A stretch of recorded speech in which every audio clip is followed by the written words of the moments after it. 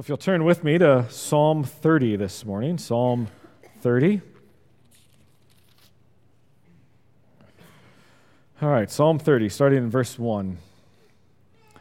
I will extol you, O Lord, for you have drawn me up, and have not let my foes rejoice over me.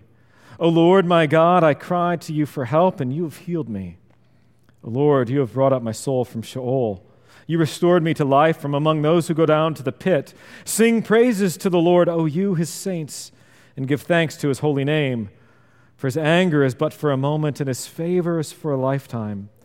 Weeping may tarry for the night, but joy comes with the morning. As for me, I said in my prosperity, I shall never be moved. By your favor, O Lord, you made my mountain stand strong. You hid your face. I was dismayed. To you, O Lord, I cry, and to the Lord I plead for mercy. What profit is there in my death if I go down to the pit?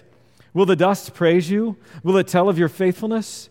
Hear, O Lord, and be merciful to me. O Lord, be my helper. You have turned for me my mourning into dancing. You have loosed my sackcloth and clothed me with gladness, that my glory may sing your praise and not be silent. O Lord my God, I will give thanks to you forever. This is the word of the Lord. Let's pray. Father, take this word, use it in our lives. Lord, without the work of your Spirit in us, this word will be incomprehensible and to no effect. So I pray that your Spirit would work in me, fill me, strengthen me to proclaim your truth. Thank you for the time of study this week and preparation. And I pray for the hearts of all those who hear. Lord, I pray that you would unite our hearts to fear your name. Unite our hearts to see you as you are, to give thanks to you, to long for your glory, to long to sing your praise. Lord, open our eyes and our ears that we would behold wonderful things from your word. For your glory and for our good and joy, we pray in Christ's name. Amen. Well, the date October 16th, 1987, probably doesn't mean much upon first hearing to most of you. But I would dare say that the majority of you who were alive at that point in time were glued to the television, probably for the previous 48 or so hours, because on October 14th, an 18-month-old girl named Jessica McClure fell into an abandoned well, an 8-inch wide opening in the backyard of her aunt's home daycare, and she dropped 22 feet and was wedged in that well.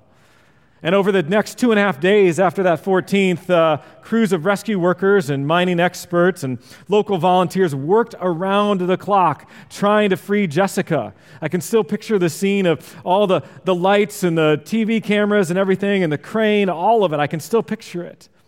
They ended up drilling a shaft parallel to the mine, and then they went perpendicular into the mine to get to her and were able to get her things. And on October 16th, a bandaged and very dirty and scared little girl was pulled out of the well by this paramedic. And around the nation, you could almost hear the collective sigh of relief and the sounds of shouts and tears of joy. There was this magnificent release of worry and anxiety at the deliverance of this little girl in Texas that none of us have ever met. And you know, all of that is perfectly natural and good. That's the reaction you would expect to any type of rescue like this. Anything less, and you might well wonder what was wrong with the person who went unaffected by that kind of scene. It was all an expression of thanks, and certainly there were people praying throughout the country for the mercy of God to save this little girl, and you know what? Their prayers were answered. The only thing that happened was she lost a toe. You see, when we're in times of distress, we pray. Well, at least we ought to. And when we are delivered from that distress, from whatever pit we have found ourselves in, we give thanks. Again, at least we ought to. This morning, we move to look at Psalm 30, a song of thanksgiving. It's a psalm that's filled with pain and praise. It's drawn from experience, from real life. The reality of God at work in our lives to rescue us from not only the real pits, but the proverbial pits in which we find ourselves. The basic scenario is not hard for us to grasp because most of us have been through something akin to us, perhaps not to the degree that David experienced, but we know what it is to weep because pain seems to really overstay its welcome in our lives.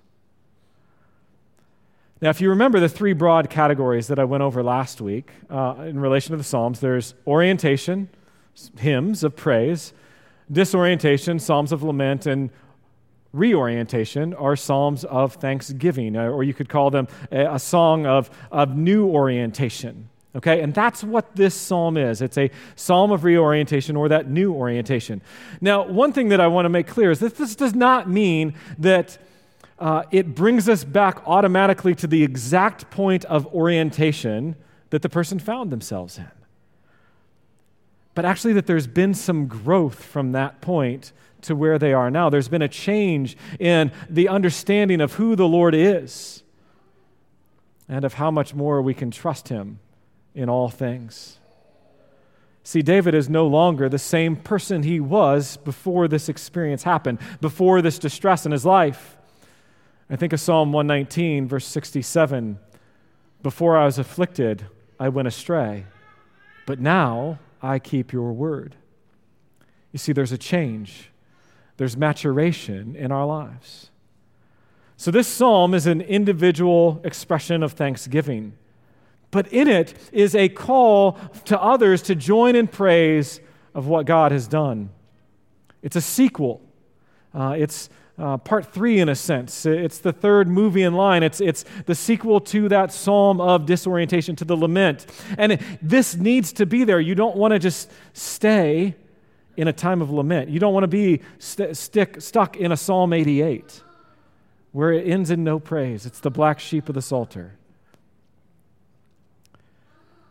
Folks, we cannot be like the 9 lepers out of the 10. All who were healed, but 9 of them did not return and give thanks to the Lord. We need to be like the one, giving praise and thanks for what He's done in our lives. So the song of thanksgiving has a tenor of praise to it. But it's a slightly different character than a hymn of praise, the song of orientation, because a song of praise looks to general ideas or things in the distant past as to what God has done. Whereas the song of thanksgiving focuses more on the immediate, on the distress that has recently been relieved.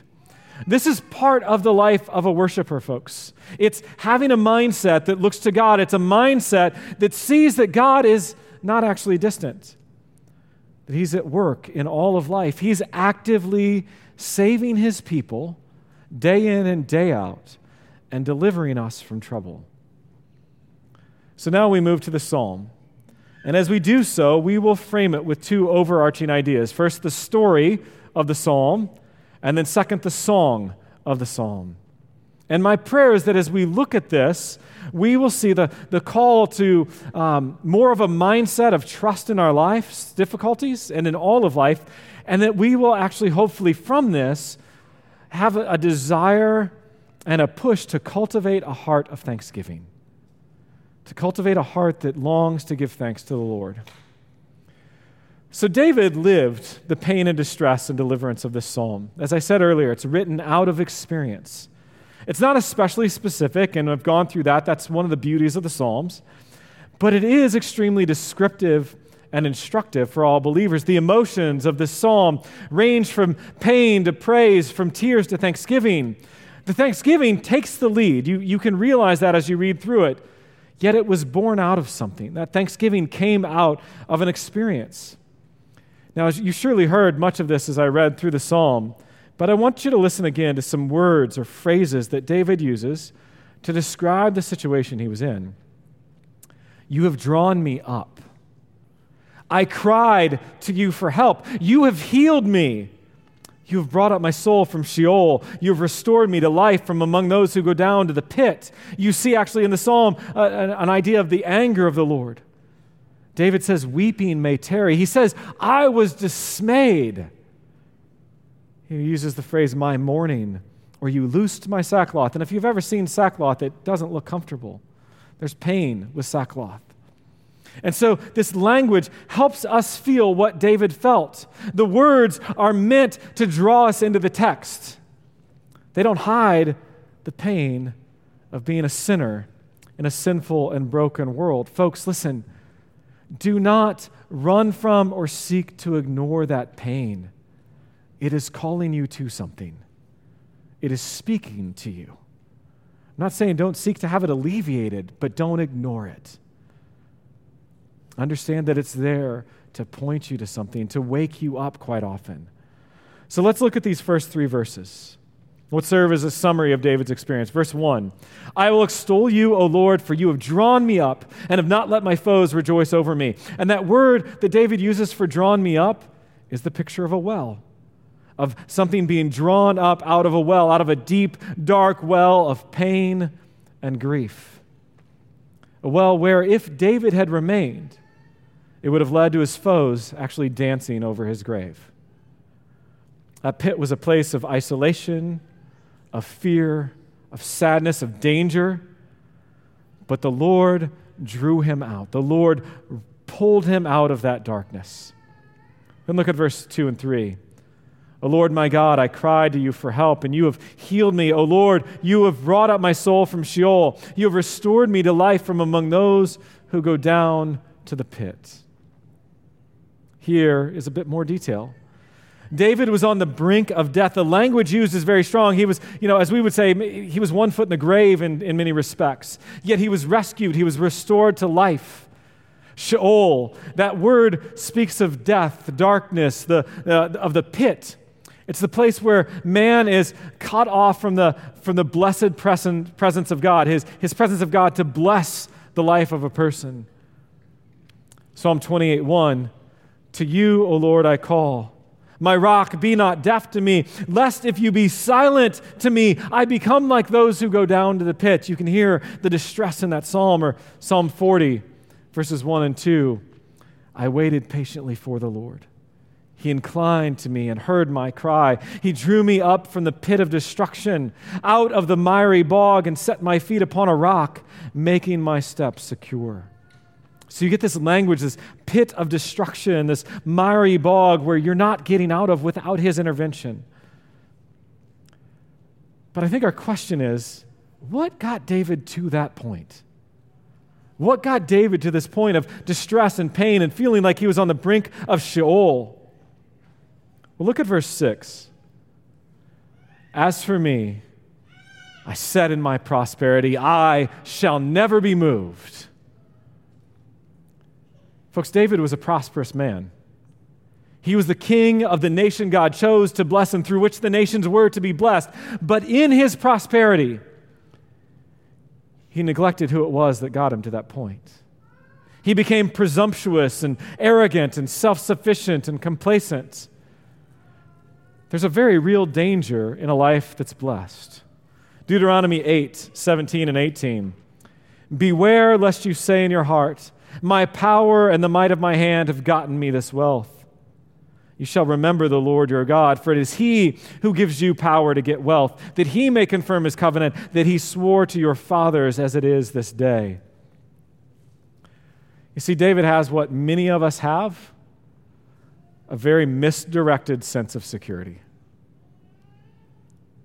He saw it in his prosperity, in his kingdom, in his people. We don't exactly know what led to this psalm, but some conjecture that what led to this psalm was actually David taking the census because he was so proud of everything he had.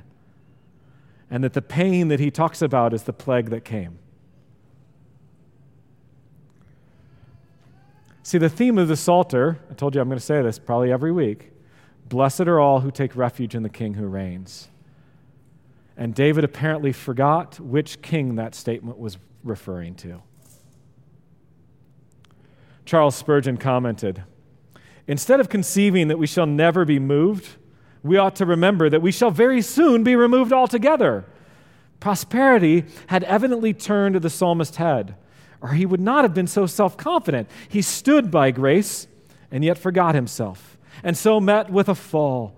Reader, is there not much of the same proud stuff in all our hearts? Let us beware lest the fumes of intoxicating success get into our brains and make fools of us also.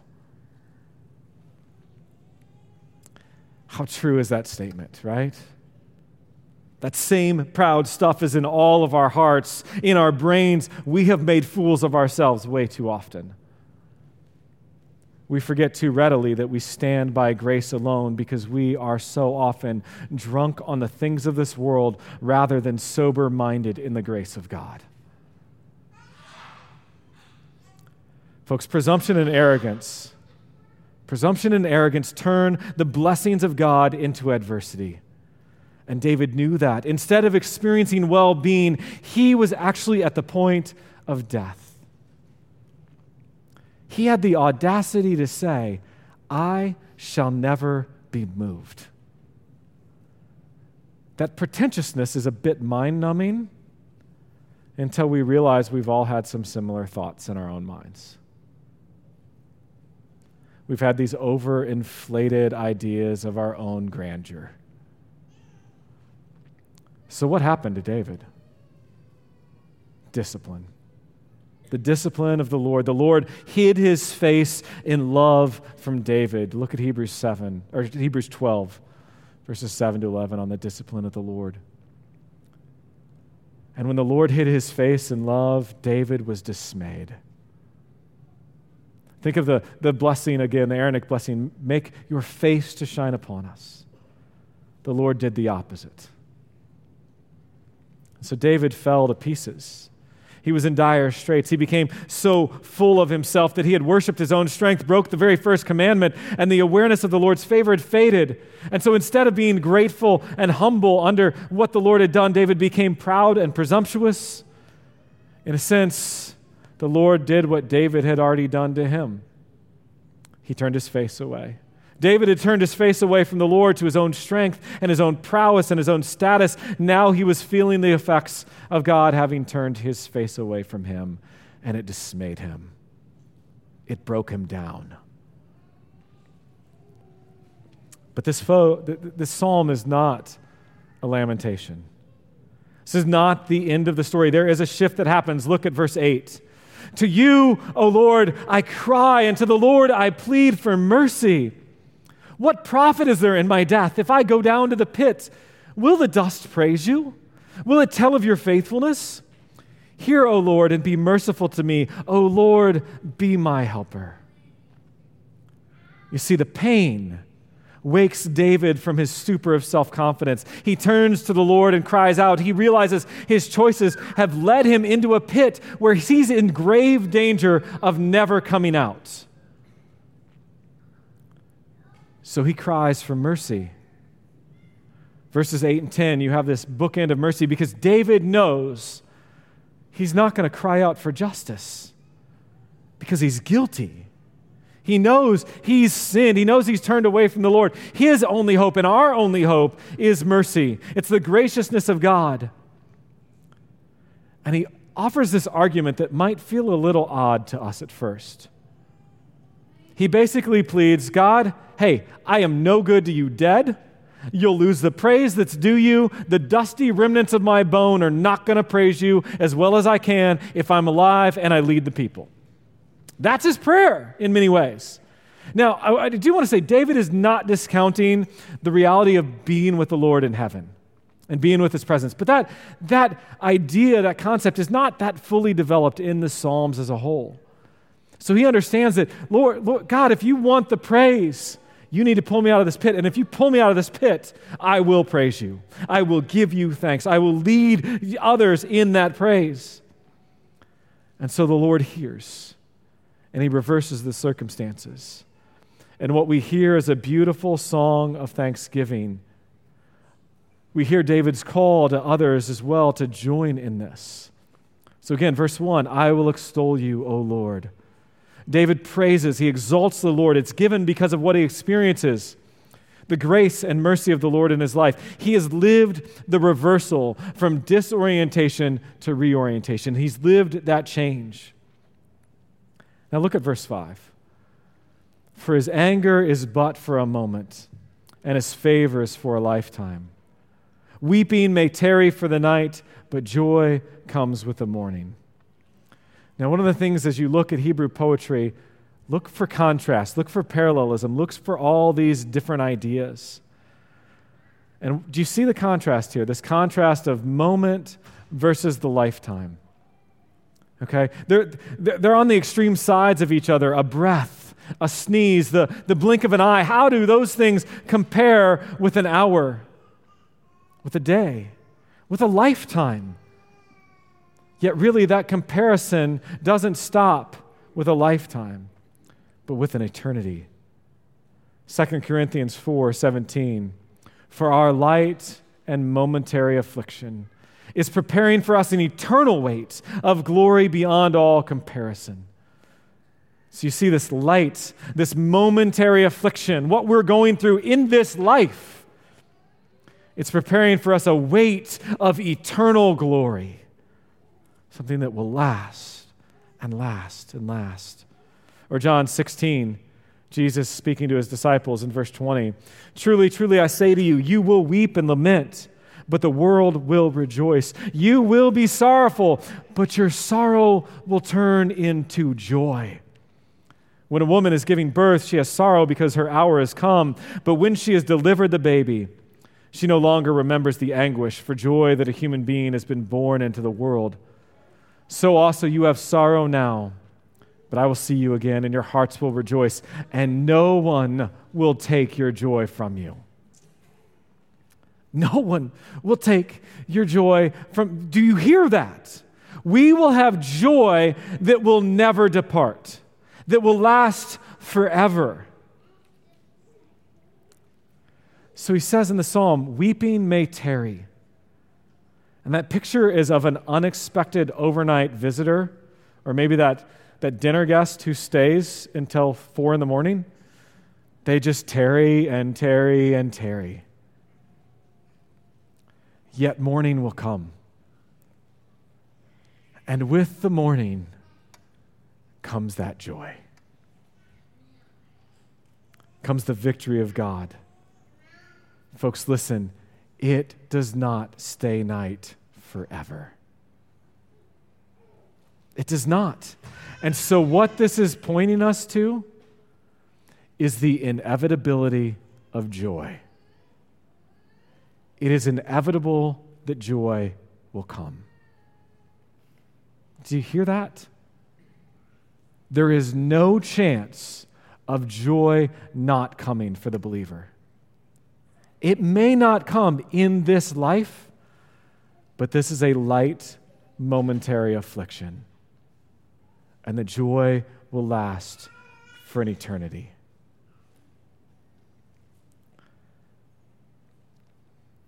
Now, why? Why do we believe this? Well, David knew the covenant faithfulness of the Lord. He knew the Lord's name, the character of God. Exodus 34, verse 6 and 7, the Lord passed before him, the hymn here is Moses, and proclaimed, the Lord God, a God merciful and gracious, slow to anger and abounding in steadfast love and faithfulness, keeping steadfast love for thousands, forgiving iniquity and transgression and sin, but who will by no means clear the guilty, visiting the iniquity of the fathers on the children, and the children's children to the third and fourth generation. But what you see is this merciful, gracious God. He's faithful, true, and just. And for us, folks, we have even more of a confirmation of that truth than David ever had. We've seen the life and work of Jesus. And in that, God is displayed as he is, both the just and the justifier of the one who has faith in Christ. He's full of grace and truth. And Jesus suffered. He suffered pain. The Father turned his face away from him. But he rose again from the dead. And because of that, because he was forsaken, those who are in him never will be. You've all felt pain of rejection. The Lord will never reject his people. That there is cause for joy in and of itself.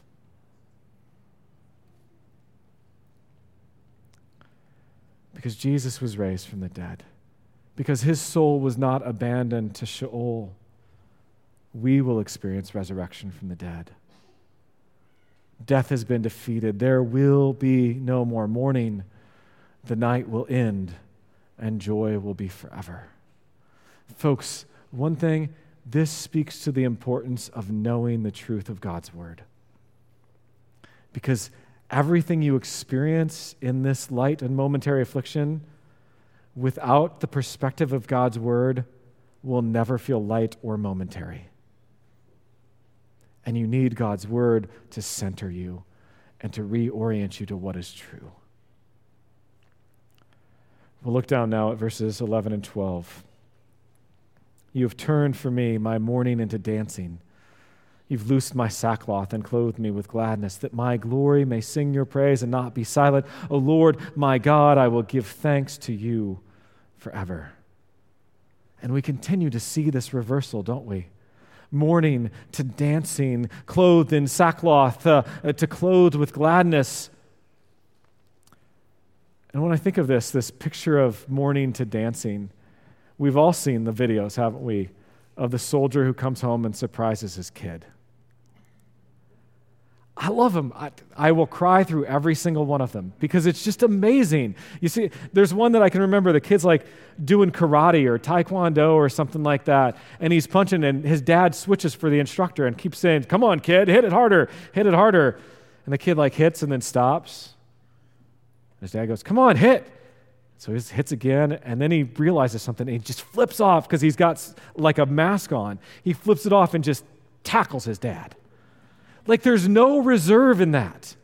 And there shouldn't be. When your mourning is turned to dancing, you should dance. And don't give a rip what anybody else thinks. Because it's amazing.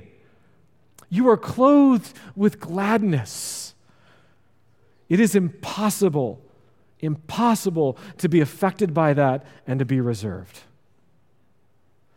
Oh, the joy of the Lord is, you can't sing like that.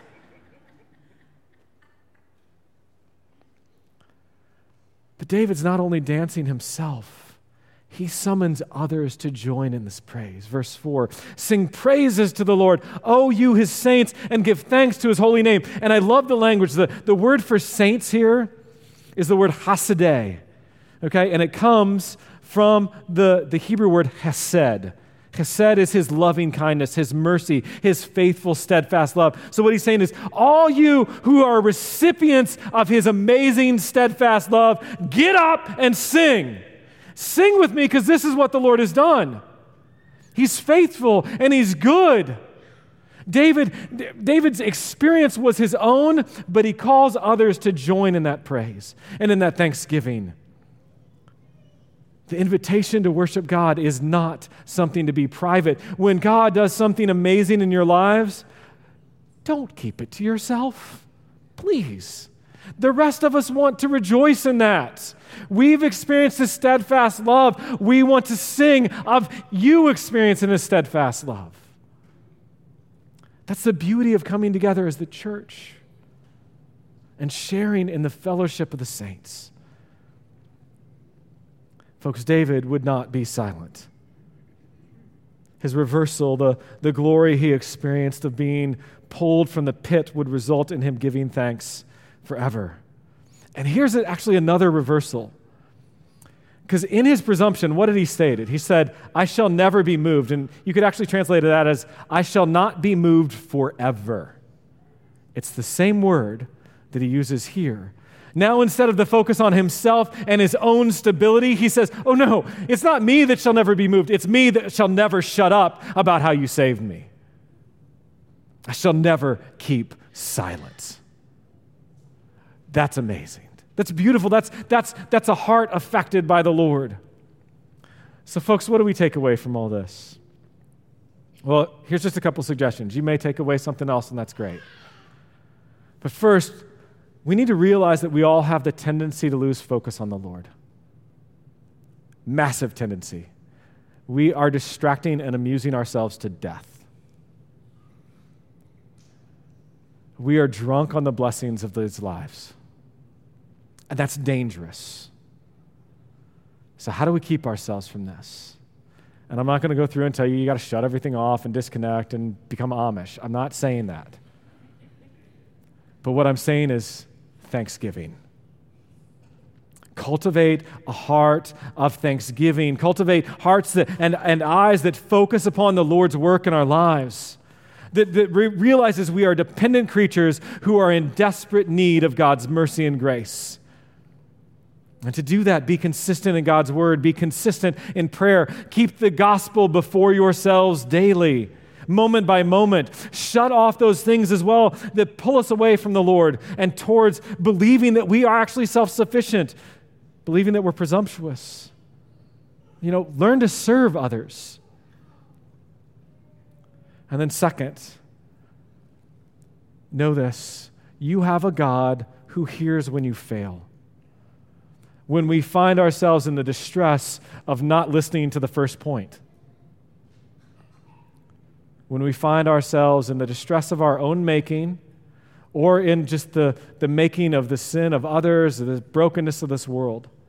This text is an encouragement to us, don't ever give up. Pour out your heart before Him. Plead with Him.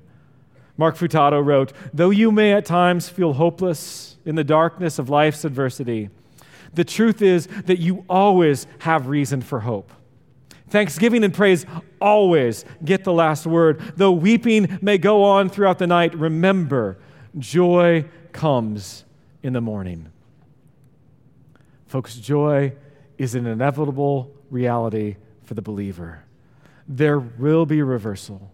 We can rely on the character of God. There is reason, bountiful reason, for thanksgiving in every area of our lives because we have a faithful, loving, gracious, kind, compassionate God who pursues His children all the days of our lives. Let's pray. Father, thank you for this reality that we have everything we need in you, that you are good, gracious, kind, that you love us with an everlasting love. And so cultivate our hearts to be ones focused on thanksgiving, on you. Remove the blinders that keep us away from you. And let us see your glory. We pray in Christ's name. Amen.